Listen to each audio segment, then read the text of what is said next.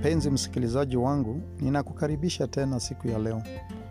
Leo tunaangazia swala kuhubiri ni kutangaza mpango.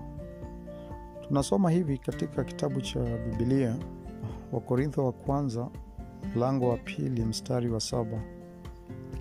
Twanena hekima ya Mungu katika siri. Ile hekima iliyofichwa, ambayo Mungu aliiazimu tangu milele kwa utukufu wetu. Ndugu yangu na dada yangu, kuhubiri kwa Kristo kunatangaza mpango na makusudi. Tazama Marko 1:14 jinsi tulivyokuwa tumeangazia. Hata baada ya Yohana kutiwa mbaroni, Yesu akaenda Galilaya, akihubiri habari njema ya Mungu, akisema wakati umetimia. Biblia inasema kwamba Mungu alikuwa ameweka mpango huu hata kabla ya msingi wa dunia. Mtume Paulo anasema katika Wakorintho wa kwanza, mlango wa 2 mstari wa 7, Twanena hekima ya Mungu katika siri, ile hekima iliyofichwa ambayo Mungu aliiazimu tangu milele kwa utukufu wetu.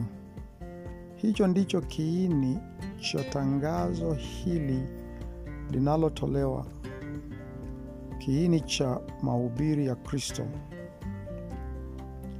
Ujumbe huu ni kutuuliza sisi kusikiliza ukweli kwa ukweli wa Mungu. Hoja nzima ikiwa kwamba Mungu alijifahamu mwenyewe, akijua mwanadamu, akijua kila kitu.